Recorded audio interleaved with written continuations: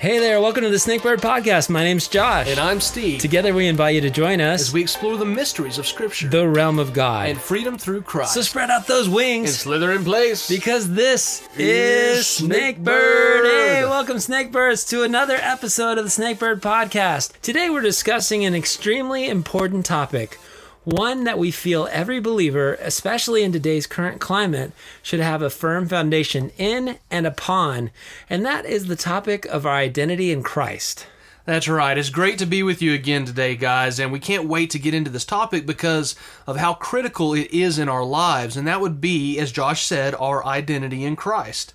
Who we believe we are to God and in God will shape everything else around us. Our confidence, our happiness, our effectiveness to spread the gospel to others, and most importantly, how we receive the gospel for ourselves. And one of the major problems I see in the church today is misunderstanding who we are in Christ. And here's why. Some have such a high view of themselves in Christ compared to others that they'll become gatekeepers, like in Matthew 23:13, and the gospel message is trashed. And others will have such a low view of themselves in Christ that they become miserable, and again, the message of the gospel is hindered. And then there's those who believe that they're in Christ that might not be. So the common denominator in all of these cases is misunderstanding our identity in Christ. So I hope this episode is as uplifting and affirming to you all as it was for us as we studied for it. Yes, it's really all about clarification and identifying your identity. Yeah, for real. And it's so important because if you're off in it, it throws a lot of stuff off. Yeah. And I almost said that because it's like, well, this leads to some dark places if you don't know what you're talking about. And it does. It really, yeah, exactly. Because I mean, you a misstep in terms of what you believe can really kind of shape your theology wrong and shape your view of God wrong, even if you misunderstand where you're at in Him. Yeah, and I like your example that you've pointed out in the past with the ocean. Like, you have this healthy reverence of it, but it's also so beautiful and all. It's just, we're snakebirds, so we have to understand both sides of it, and that's what we're going to do. Yeah, it comes back to our favorite word. Balance. Balance, that's right. That's what it's about. Yeah, and we wanted to mention that we recently received an email from a faithful snakebird with a request to address this particular topic, and we wanted to first and foremost thank that listener, and also let you know that you can, just like they did, send us an email or a message and request a topic also.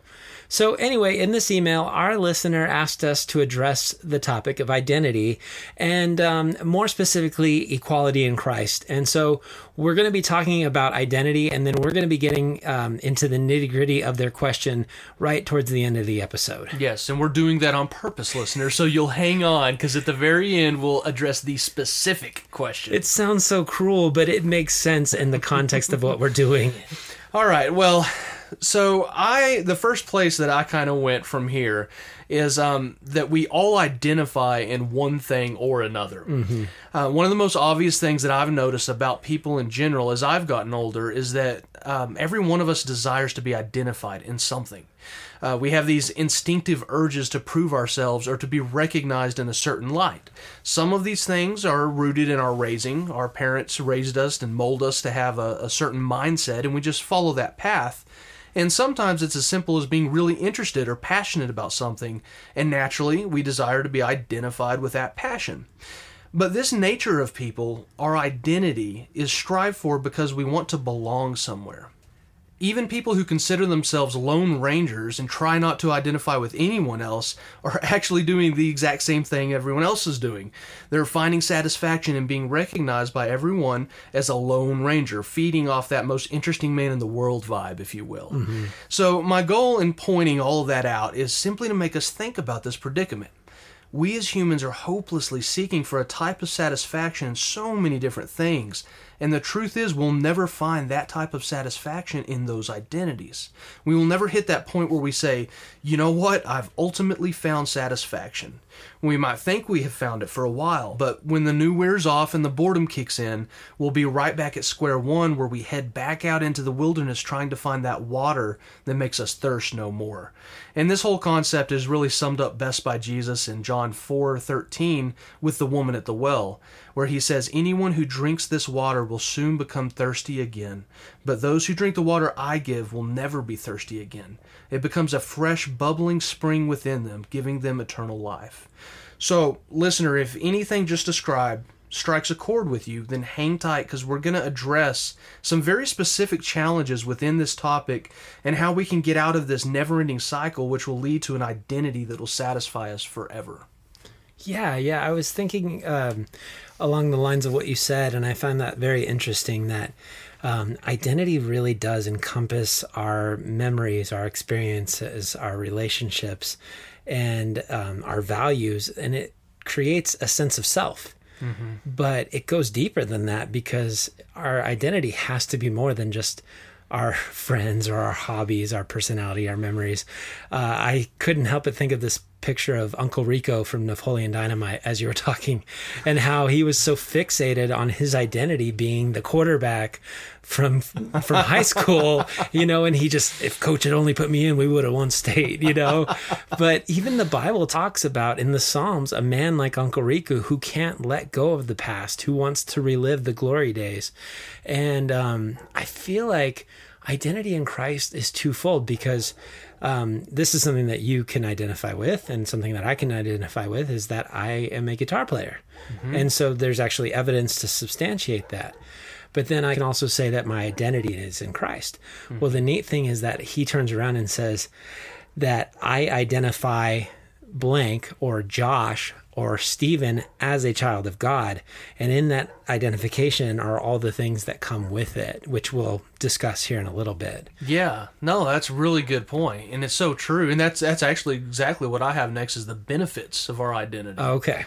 So the number one benefit I would say that I could think of, and this is, remember listeners, this is stuff God has put on our hearts. This goes so deep, we won't address everything, but I'd say number one for me is being saved. Being in Christ, knowing that I will be with him eternally, is a number one benefit of our identity in Christ. Ephesians 1 verse 13 says, "In him you also, after listening to the message of truth, the gospel of your salvation, having also believed, you were sealed in him with the Holy Spirit of promise, who is given as a pledge of our inheritance, with a view to the redemption of God's own possession, to the praise of his glory." And I would say that this is the most life-changing benefit of our identity in Christ, knowing that our previous state of hopelessness now has a bridge to God. That should fill every believer with the greatest joy you could ever know. And you become strong in this joy. The joy of the Lord is our strength, as we see in Nehemiah 8:10, even in the context of that verse. And because we've been brought near to God, we can now come to him with confidence. Every believer, as a predestined priest, can have access to God himself through the Spirit. And I would say, man, that's the most joyful benefit of our new identity in Christ, is being saved. Yes. Yeah, for sure. And then, we're also forgiven. Mm-hmm. Which is another verse that you had just mentioned in Ephesians 1. It says, "In him we have redemption through his blood, the forgiveness of sins, in accordance with the riches of God's grace that he lavished on us." And so, so you're talking about salvation, then you're talking about forgiveness, and I think it just keeps going on and on. That's so true. And I was listening to a teaching talking about how it's hard for us as people to grasp, the more we grow in Christ, that our past, future, and present sins are all covered in that. Mm-hmm. And understanding, it goes so deep. It's simple, but it's so deep. And that's a big one, forgiveness. Mm-hmm. Absolutely. Yeah. Another huge benefit is the sense of belonging. I had mentioned that we all desire to belong. And there's two ways that I thought of that a believer's new identity gives them a sense of belonging, gives us a sense of belonging. Number one is emotional/spiritual, and two is literal. The emotional side of belonging to God is great. I would say that every believer has a point where they can look back on things in their life where it turned 180 degrees the other way. Our desires were different. We had new reasons for living. The Holy Spirit was moving within us in ways that we simply can't put into words. And then you find other true believers who you can also share this new life with. They're closer than blood, closer than any other family you've ever known. And that's when the serving one another through spiritual gifts kicks in, and all of these things they're fantastic. And the joy we feel through these experiences of belonging are very emotional. And you remember them. I mean, I'm sure you have plenty of examples, Josh, of those first fruits, that first love. Yeah, too many. Yeah, exactly. I put you on the spot there. No, like, I mean, there have been, it's hard to describe. It is. You can't put it into words. It is, yeah. I was thinking, for me, I always go back to getting saved at summer camp, or kind of renewing that heart at summer camp, and literally not wanting to go to bed, just kind of sitting out under the stars, having that heart to heart with God, and that communion time of koinonia, of partnership, of fellowship with Him. And I remember even maybe a better story was one of the old senior pastors at a church I used to work at. He had heard the gospel, and he said he felt like he responded to it, but he didn't do the sinner's prayer and all that. And I felt, in the way that he was explaining his experience, that made perfect sense for what he was talking about. So he's working at his auto shop, and he's got this giant screwdriver, and he's sitting there, and all of a sudden he said he just felt like the presence of God fill that shop that he was working at. And he said he just sat down, and he put the screwdriver to the side, because he just started worshiping God, and he just started feeling that presence overwhelming him, and that, like you said, that literal belonging. Yes. Now, knowing that you're in Christ. That is so hard to put those types of things in words, because people hear it and they think, the first thing a skeptic would think is the warm fuzzy feeling. Yeah. And it's not. It does sound like one of those, supernatural, slain in the spirit, sitting there rocking back and forth, doing the should have bought a Honda kind of stuff, Yeah. But it's not necessarily that at all. And everybody needs to have their own experiences, before you go, oh, well, this is real, this is fake, this is, Exactly. Yeah, God is not a God in a box, and He interacts with us in such different ways, and that's, I like the way you put that. Well, in the day of Pentecost, God did fall on some people, and they broke out into tongues. That's true. And so we don't want to say that that's not a real situation, but we also don't want to say that if you shouldn't ever force that. We've talked about that often. Yes. So anyway. Yeah.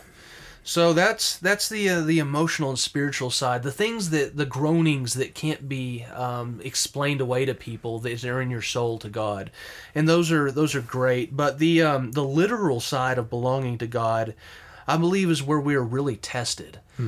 We saw in our episode about progressive sanctification that to be saved means to be sanctified by God.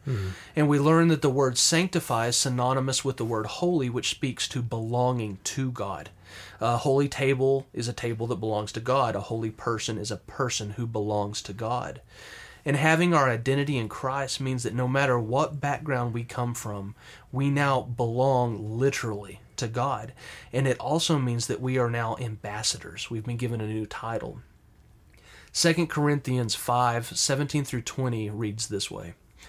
Therefore, if anyone is in Christ, he is a new creature. The old things have passed away. Behold, new things have come. Now all these things are from God, who reconciled us to Himself through Christ and gave us the ministry of reconciliation. Namely, that God was in Christ reconciling the world to Himself, not counting their trespasses against them. And He has committed to us the word of reconciliation. Therefore, we are ambassadors for Christ, as though God were making an appeal through us. We beg you, on behalf of Christ, be reconciled to God.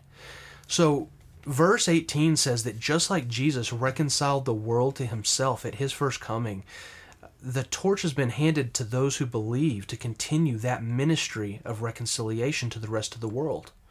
This is a part of becoming one with God. We are ambassadors now, and we have a mission, every single one of us.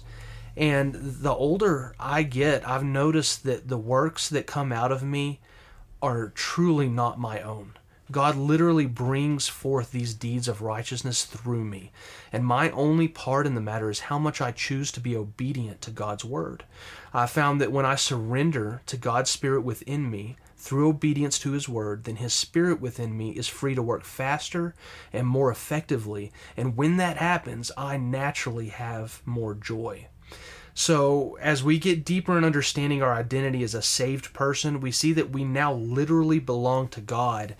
And that takes me to my next topic, which is being a slave to Christ, which sounds a little weird upon some ears. We'll get into it. But Josh, is there anything you'd like to add to any of that? Well, you were talking about the longer you are in Christ, kind of the less you feel like it's a work. And that's because identity comes before activity. When you find that identity, a lot of times we go, well, I have to earn my way to God. I have to earn my position in Christ. Well, the further in and the deeper we understand being in Christ, the more we realize that the work is done. We're just a conduit. Mm-hmm. And it is a partnership, but He's done all the heavy lifting, Yeah. He's the one that's, all we are is just basically offering what He's already done. Yeah, absolutely. That's an ambassador. Ambassador's not establishing the country. Yeah. Exactly. It's representing that who is. Yes, exactly. Yeah, perfect. I was going to build my exactly on your exactly. But do we want to mention that we are sons of God before we move on as a benefit? Yeah, because Galatians 3:26 says, "For you are all sons and daughters of God through faith in Christ Jesus." That's a huge benefit of being in Christ. Our identity in Christ is as a son or a daughter of God. And then I always love this verse from 1 John 3. It was a little song in children's ministry that we learned growing up, and I can still hear the old school record right now ringing in my ears. I'm not going to sing it though, but it says, "See what great love the Father has lavished on us, that we should be called children of God, and that is what we are." And so, we find acceptance in God. We find love. Like you said with 2 Corinthians 5:17, everything's new. Our past doesn't define us anymore. Now our identity is wrapped up in who He is, and that's what we have to look forward to. So yeah, so true. There's so many examples of. I love how you pointed out sons of God, because we're also told we're friends of God. Yes. And fellow heirs with Christ, Romans 8:17 tells us. There's so many descriptors and benefits that fall into this identity. That's super important to point out. Mm-hmm. Which would lead us to another one, being a slave to Christ. Man. So one of the major hurdles I see that people have currently is this idea that Christianity is an outdated box of rules that make people feel better than others. If you're a Christian, you just heard me say that, you're probably cringing, and rightly so. But time and time again, I will get into conversations with people, and that's precisely what they think about religion. And that's why Josh and I did that entire episode a while back on the dangers of organized religion. But these are false presuppositions that people have. People will see near every book in the New Testament start off with the phrase bondservant of Christ, and how we are slaves to Christ, and likely because of the word slave itself, coupled with presuppositions of rules to be followed, people will instantly turn away from freedom, which is the exact opposite of what they think this is, what this is talking about. Yeah. So at this point, I would like to point out that every human alive is a slave right now. I'm prepared to back that up too. But we are either a slave to one, or we are a slave to 1,000. If we're a slave to Christ, we are bound and identified with Him alone. But if we are not a slave to Christ, then we are a slave to 1,000 masters. And keep in mind that to be a slave is to belong to. You either belong to 1,000 masters, or you belong to the one who sets you free from those 1,000. So remember in the context also, when this was written, that if you weren't born into royalty or close to it, you were a slave. Those who were lucky enough to win their freedom, if they belonged to a good master, they often chose to remain a slave to that master. And that really steers us into why I believe many in our modern day are slaves to 1,000 masters. Consider the American dream, which I'm extremely grateful for. Don't get me wrong. The opportunity we have in this country to pursue happiness through freedom is wonderful, while it lasts anyway. But even Scripture shows us that this wonderful thing called freedom can actually poison those who don't handle it properly. Galatians 5:13 through 15 says, "You, my brothers and sisters, were called to be free, but do not use your freedom to indulge the flesh. Rather serve one another humbly in love. For the entire law is fulfilled in keeping this one command: love your neighbor as yourself. If you bite and devour each other, watch out, or you will be destroyed by each other." And I mean, wow, what a verse for America today.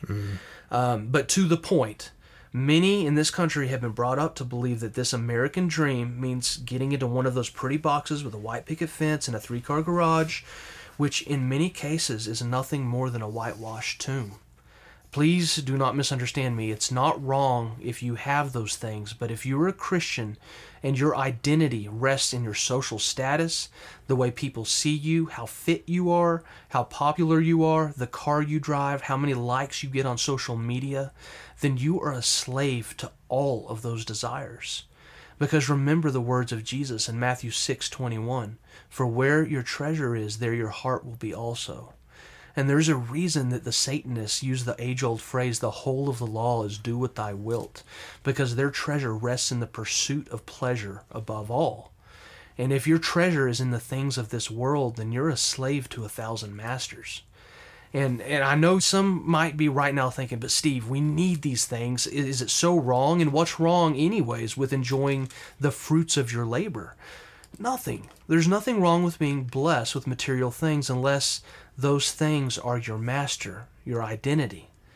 But be honest with yourself, Christian. Don't use that freedom as a crutch and find scriptural loopholes to support your false masters. Because the day is coming when we'll have to make a choice between those things and Christ himself. In Revelation 13:17, we're shown that we will lose the right to that pursuit of happiness. And I have to ask, are you ready for that? Because that's the cost to follow Jesus, and that day is coming. And if you're not ready for that, then you're going to be like the rich young man that came to Jesus in Luke 18:18 and said, "I've followed all these rules my whole life." But Jesus will look into your heart to see the motives and masters who you belong to, and the decision will be made. So I know that took a dark turn, but I don't want you to be scared if this tugs at you, because we can rest in Christ by surrendering to him. And believe me, he can free you from these masters who will never satisfy you anyways. He will put new desires in you that will eternally satisfy no matter how dark things get. And for the one who is backslidden into old masters, old identities, letting those masters take back some ground from when Jesus freed you, let Christ take that ground back, because he can do it. And that first step of submission, he will take it from there. And afterwards, you'll be soaking in the light of his favor, and you'll wonder why you ever strayed in the first place. And so do you have anything to add to all that? I know that was a mouthful. It was a mouthful, but I felt I needed to address a lot of that. Well, when you first started off, I knew right off the gate that you were quoting amateur theologian Bob Dylan. You gotta serve somebody. Nice. I was sitting here, I was scrambling. What is he talking about? But no, man, that was awesome. And I couldn't help but think of this morning we were reading it, and it's our memory verse for the day.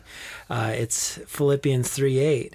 Where Paul says, "Yet indeed I also count all things loss for the excellence of the knowledge of Christ Jesus my Lord, for whom I have suffered the loss of all things, and count them as rubbish, that I may gain Christ." And for him to say, "Hey, I became a Pharisee. I was born on the 8th day." All of the things that he lists, to say these are my qualifications, and I count those things as trash. Yeah. They could be burned in the fire for all I care. that I might gain Christ. And I think there is that heart search, and that, you got to do that check of saying, do these things rule me? Because if that's the case, then it's time to change things up.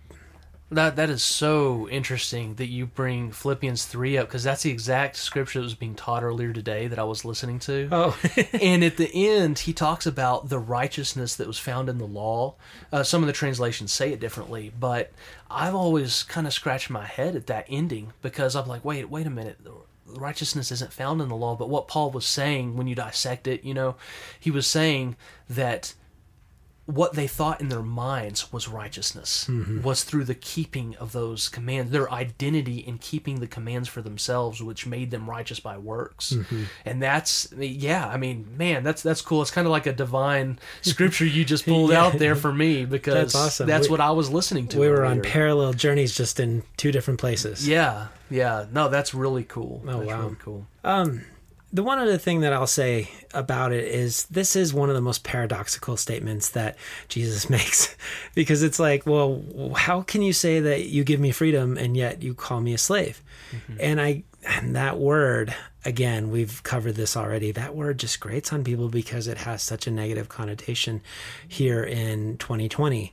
And we know what that means. And we don't want to call anyone necessarily a slave out of context. But what God was saying is that even in Romans, this is the direction I went with this when we talked about doing it, is that we were slaves to sin. We were literally chained to our sin, and it was going to drag us to hell. And there was nothing that we could do to free ourselves from it. Nothing. No acts of righteousness would ever unlock or break those chains. That's the 1,000 masters. Exactly. That's what I was trying to say. Yeah, no, well, that's what you did say. Yeah. But it says, and yet you obeyed from the heart that form of doctrine which you were delivered, and having been set free from sin, you became slaves of righteousness. And now all of a sudden, we're actually chained with like these white chains, I don't know how to say it, like robes of righteousness or ropes of righteousness, basically. But it's really God saying, now I'm doing it and you're coming with me. And yes, it makes me think of even the conquering king as he rode victoriously into a city where, even the captives would be roped up or chained up behind him, saying, these are the ones that I won in this battle. And we're coming with him because we're slaves of righteousness. And I know, again, that sounds like such a harsh term, but you mentioned bondservant. A bondservant is somebody who would serve, and in Jerusalem, in the Jewish rule, indentured servitude had a time limit. Yeah. And of course, indentured means you were working off a debt. But what would happen is a slave would serve for so long, and even at times he would actually have a family during that time. But his family was still belonging to that master. And a lot of times they would look around at the climate of the economy and everything and go, I have it way better at my master's house than I could ever try forging it on my own. They take care of everything, and they're not beating me, they're not mistreating me. They almost treat me like a family member or a son. In most cases they would. And so he'd say, I want to be that bond servant, which means I'm bound to you now.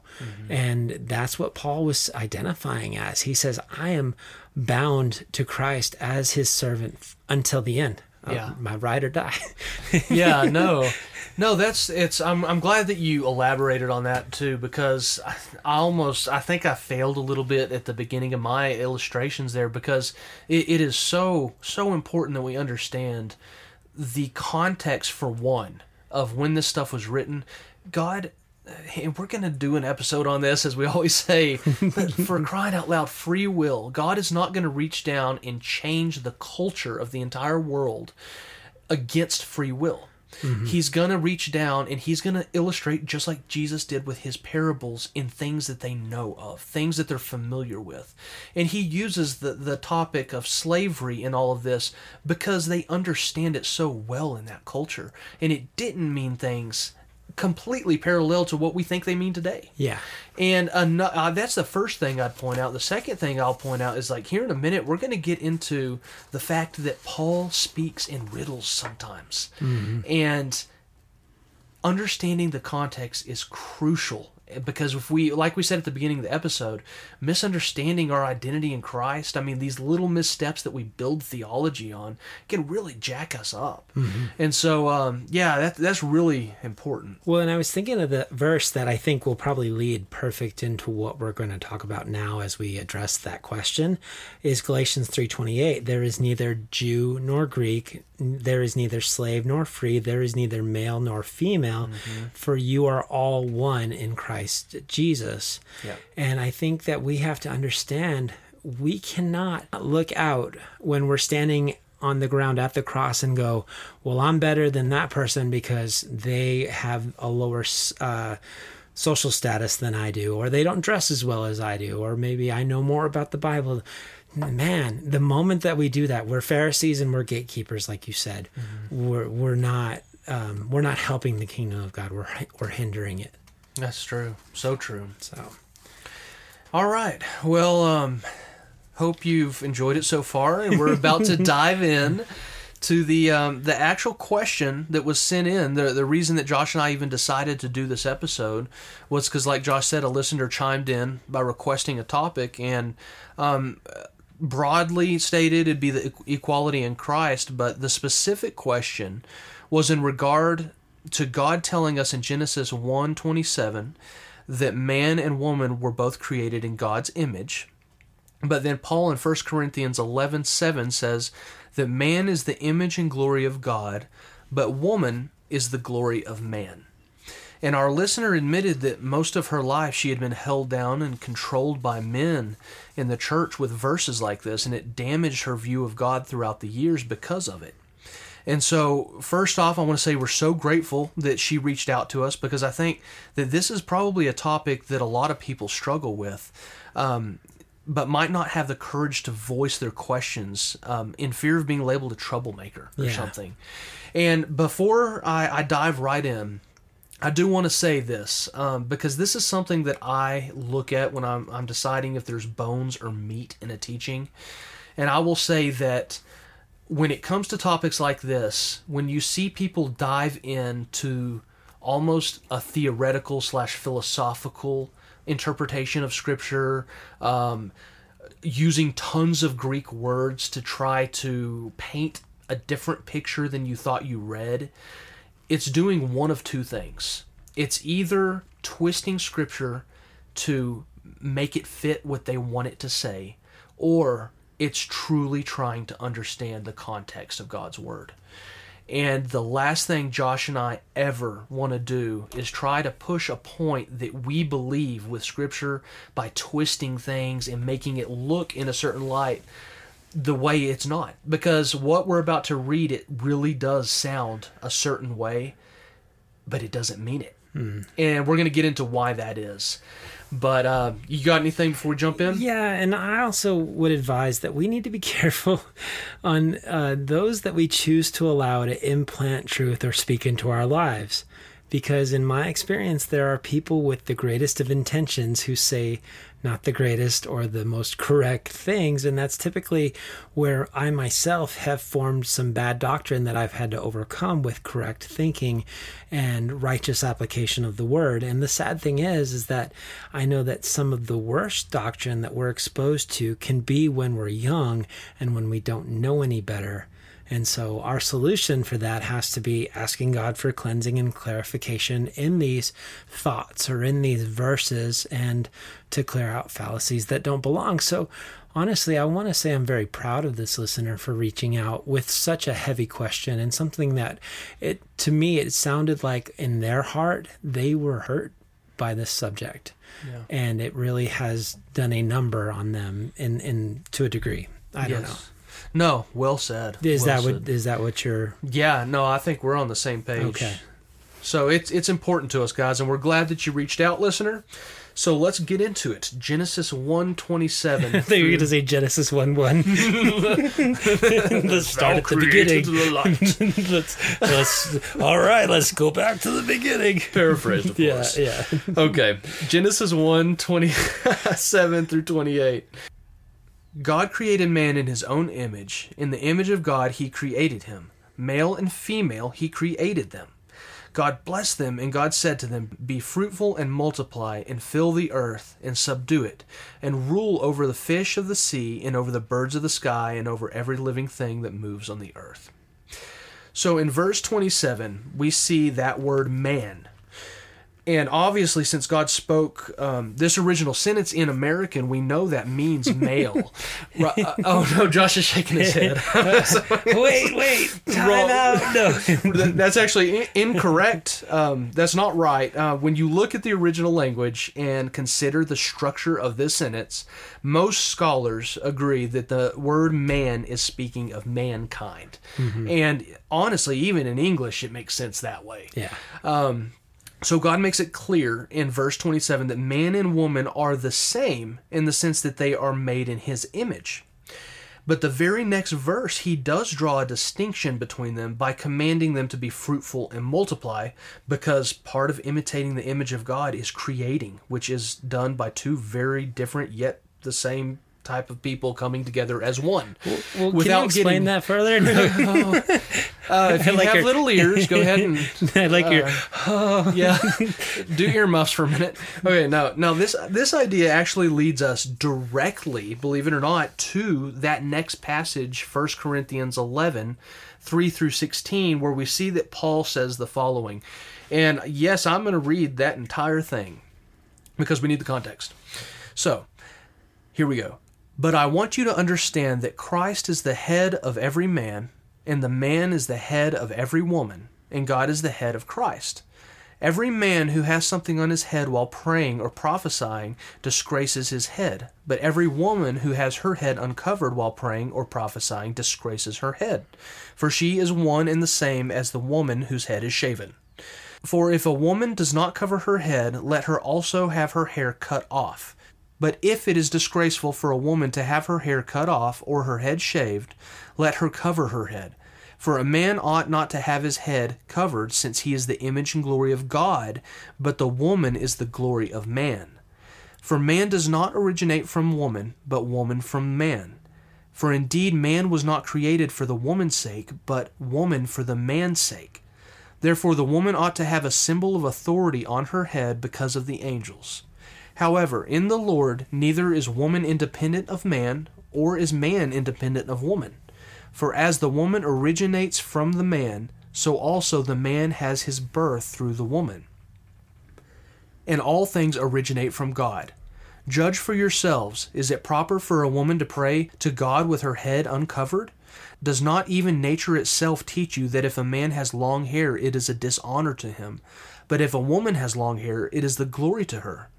For her hair is given to her for a covering. But if one is inclined to be contentious, we have no other practice, nor have the churches of God."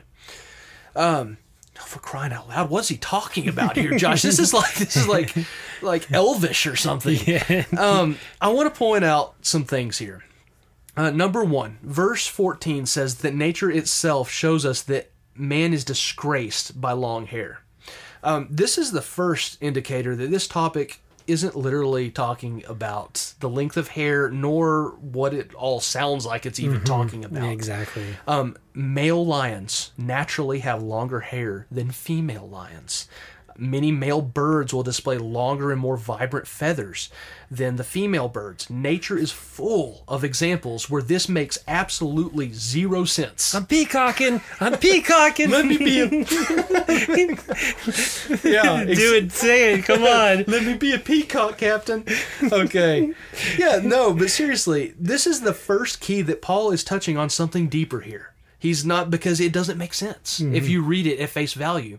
And remember, I would call you to remember in 2 Peter 3:16, Peter actually says this about how Paul writes. His letters contain some things that are hard to understand, which ignorant and unstable people distort, as they do the other scriptures, to their own destruction. So keep in mind that Paul speaks so deeply that we have to really pay attention to understand the points he's making. And nature showing us that the male is disgraced is clearly not speaking of literal length of hair and this whole don't wear a hat in church when you pray and all the man, does it go deeper than that? And Peter lays that out. I love that verse in 2 Peter because he's saying, listen, guys, gird your loins, boys. Gird your loins, boys. Yeah, that's good because there's more to be understood here than what you're the milk of the word. There's meat here, if that made any sense. So your next question would be then Steve, what in the world is he talking about with all this hair stuff?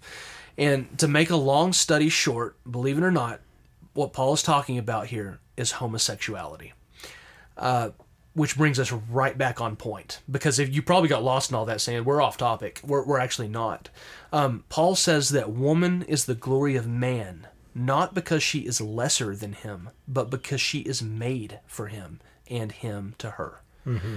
There's no distinction. It said, man is not separate from woman, nor is woman separate from man. They are one. Mm-hmm. It's this idea of being one.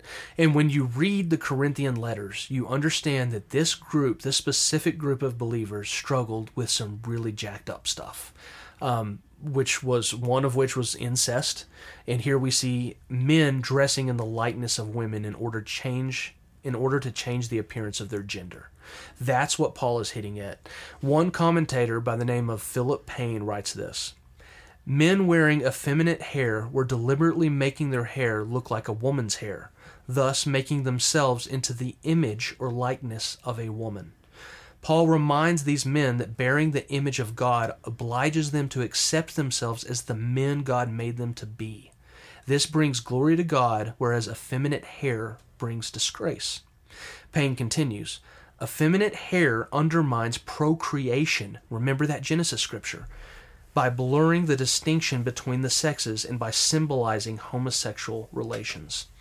And to quote one more commentator, I guess he is, John Piper, his pastor, he says, I think Paul is saying that nature, that is, the built-in God-given intrinsic maleness, inclines a man to feel repulsed and shameful by wearing the culturally defined symbols of womanhood. And then Piper, he goes on to further the idea of culturally defined symbols of womanhood and that every culture is different. Scottish wear kilts, which are considered skirts in our country. Mm-hmm. If you've ever seen Braveheart, you know William Wallace was no girly man. And the point that Paul is making is in relation to homosexuality. And I want to point that out because the first thing that I've heard some people say, the minute they start trying to stretch and say, well, that means that everything said about women can be thrown out the window and they can do everything and there's no lines drawn anywhere. And that's another topic, but I've heard them take that directly from women to same-sex marriage. And clearly, Paul is talking about same-sex marriage here.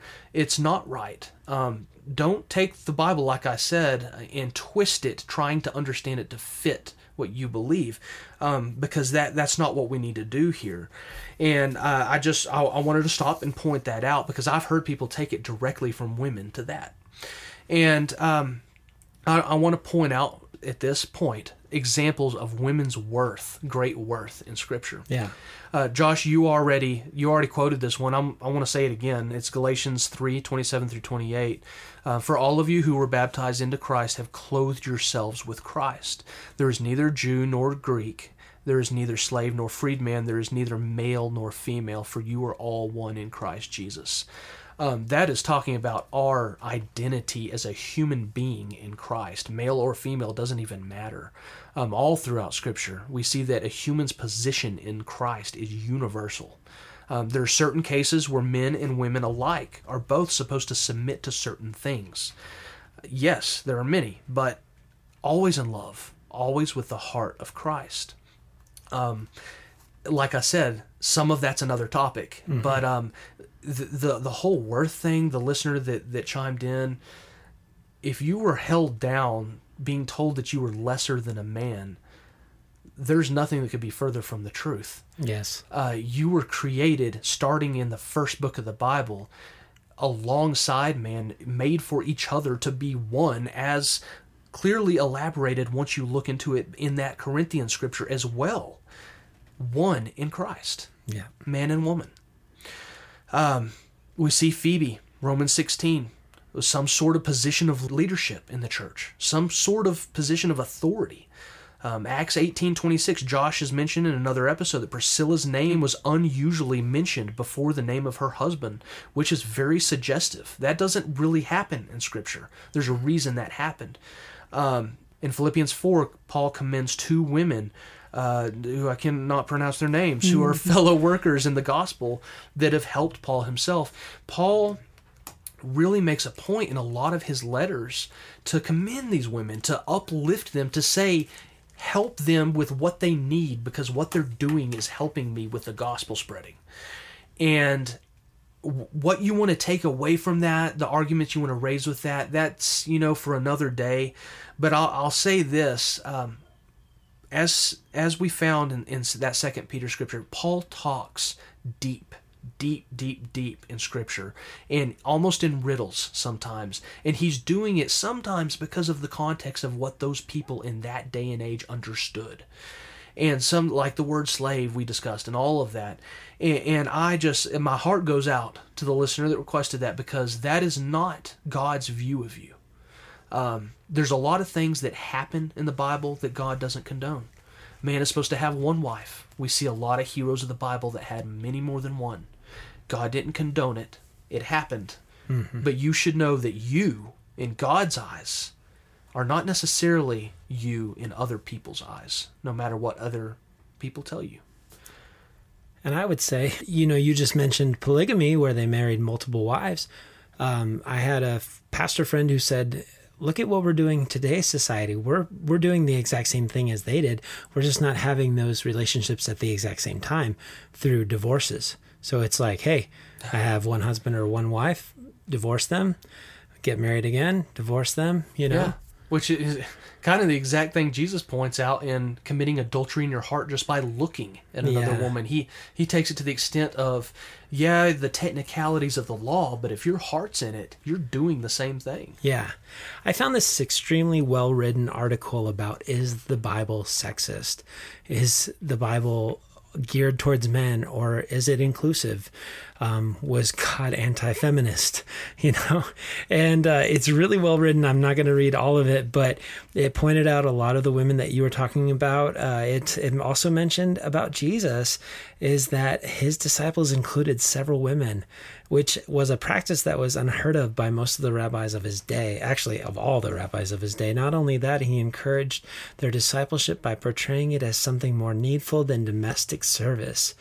And his first recorded explicit disclosure of his own identity as the true Messiah was made to the Samaritan woman at the well. Oh, wow. And so he treated women with utmost dignity, even women who might be otherwise regarded as outcasts. He blessed their children, he raised their dead, he forgave their sin, and he restored their virtue and honor. And he exalted the position of womanhood itself. God is not a God of chauvinism. He's not a God that says men are first. Though I've heard some of these verses get taken out of context. Your wife is the weaker vessel. It's not meant to say that she's weak. What it's meant to say is that our body structures are different. Yeah. And that a lot of times, the jar of pickles gets opened by you because God made you a bigger person, or, you can reach the things on the top shelf, but that doesn't mean you treat her any less. Yeah. In fact, there's a verse that says that she receives a higher honor. So there's just so many, and we could go on and on and on. And I think for me, I've been in a church that has taught similarly in the past, even just by visiting. And it breaks my heart to hear that anyone would represent the pages of the Bible like that. Yeah, absolutely. Because there's, and like I said, there's certain things they do. They sound a certain way. Mm-hmm. But if you're honest with God and you come before Him and say, God, show me what your word says, without trying to twist it into what I want it to say, and you'll find yourself that God loves you, man, woman, whether you're whatever race you are, any of that, all of those constructs that we make as people are thrown out the window in God's eyes. Yes. Are there things we abide by in Scripture that some of it we don't understand, we just obey? Yeah, there are some of that. But in this case, especially with the listener that chimed in, we want you to know God sees you in a much different light than you've been shown in the past. Mm-hmm. And so I agree with you, Josh, and we hope that helped you in understanding your identity in Christ. And I know that I have a scripture that I want to end with. Is there any other final remarks you want to throw out there, Josh? I just have this quote that I found that I'd like to share, and then I think we should end on your passage. So let me say this. Christian identity is not defined in terms of who we are in and of ourselves. It's defined in terms of what God does in us and the relationship He creates with us and the destiny He appoints for us. God made us who we are so we could make known who He is. Our identity is for the sake of making known His identity. Let me say that last sentence again. Our identity is for the sake of making known His identity. That's why we're in Christ. Yeah, that is a fantastic quote. Yeah, I love that. Who was that? I don't know. Well, they were wise. I'm going to say unknown. It's an ancient Chinese proverb. Yeah. Who is this unknown guy? He's very smart. Oh goodness, that's great. That was great. So I want to end, listeners, with Romans 8:31 through 39.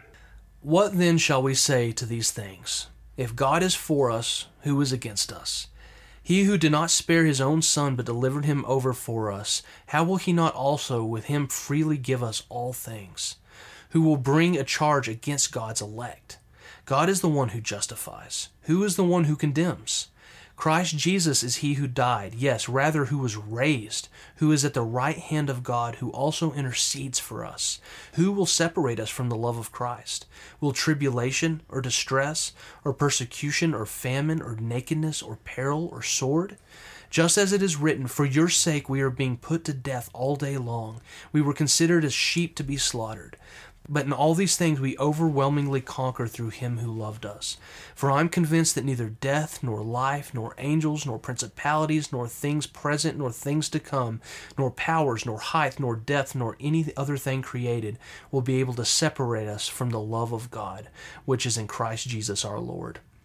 And I just wanted to read that scripture because it puts such a fire in my soul, knowing that that's the kind of God that I serve, and that's the kind of God that chases after me. And even in those times where even 1 Peter 2:18 through 20 talks about servants having to be submissive to the masters that are even unjust to them, how we can still have freedom in knowing that our true master, the one who we're going to see for eternity when we close our eyes, that's the one that we serve, and that's the one we find our joy in, even when we're in the midst of all of this crookedness and unjustness and everything that we go through in this world. No matter what everyone else tells us, we trust in who He says our identity is, and it's in His Son, Jesus Christ. So that's what we want to leave you with, guys, that it's in Him. Our identity is in Christ. And man, nothing more can be said. Hidden in Christ. Yes. Hidden almost like nobody can find it and steal it. I mean, He's like, He's got it like a linebacker, all like, oh, you know. Yeah, and as we've quoted so many times, the John 10:27, my sheep hear my voice and I know them and they follow me and I will give eternal life to them and they will never perish and no one will snatch them out of my hand. No. Yeah. God's not saying take the pebble and like holding us out there. He's got us. Like you said, hidden in Christ. Yeah. Amen. Better even than my Heisman analogy just now. So nice. Yeah, that's identification. That's identity in Christ. Yeah, we really hope that did something for you guys. And like we always say, this is stuff God put on our heart, and it's something that God put on someone else's heart that reached out. Yeah. So we encourage you, if God's putting something on your heart, reach out with that, and maybe we can start a discussion in it. Yes. And it's a high honor to be able to speak into anything that you're requesting us to talk about. So thank you. And keep those requests as they've trickled in coming, because we do want to answer questions, and we do want to take on the research that maybe, you're going, well, I don't know what this means, or I don't know where this came from. And we'd love to be able to speak into your lives about that. Absolutely. There's a lot of topics these days that people don't like to talk about because of, offending and all of that stuff. If it's an issue in your heart, let's talk about it. Yeah, and we don't want to offend, but we do want to set it straight, and we want to give a biblical view on what God says and not just what we would say. Because sometimes God's word offends. It does, yeah. And so, we are so grateful for you guys, and not just topics. You got prayer requests, please send them in. Yes. We want to, be in the body of Christ. It doesn't look like it did in the apostles' days. We've got so much more we can reach out to other people, other Christians. We're not just airways. Josh and I are souls on the other side of the microphone who deeply care about other brothers and sisters in Christ. So please send any prayer requests you have. We care about you. Yeah, and if the things that are going on right now in this world have really taken a toll on you, and we can help, or we can come and support you in prayer, please allow us the honor of doing that. That would be amazing. Yeah, absolutely. And guys, as we typically do, if this has been of benefit to you or someone it would help us out a lot if you could give us a rating, review, even a comment, or social media, share us with your friends and family. That helps push the Snakebird podcast out there. We would deeply appreciate that if you could find the time. Yeah, and if you're wanting to submit a prayer request or a topic request or a profile, send us an email at connect@basnakebird.com, or find us on Facebook. It's just Snakebird, and then send us a direct message, and we will get back to you as soon as possible. Absolutely, guys. So remember, whatever you do, wherever you go, no matter what life throws at you, there's never been a better time to identify in Christ. And be a snakebird.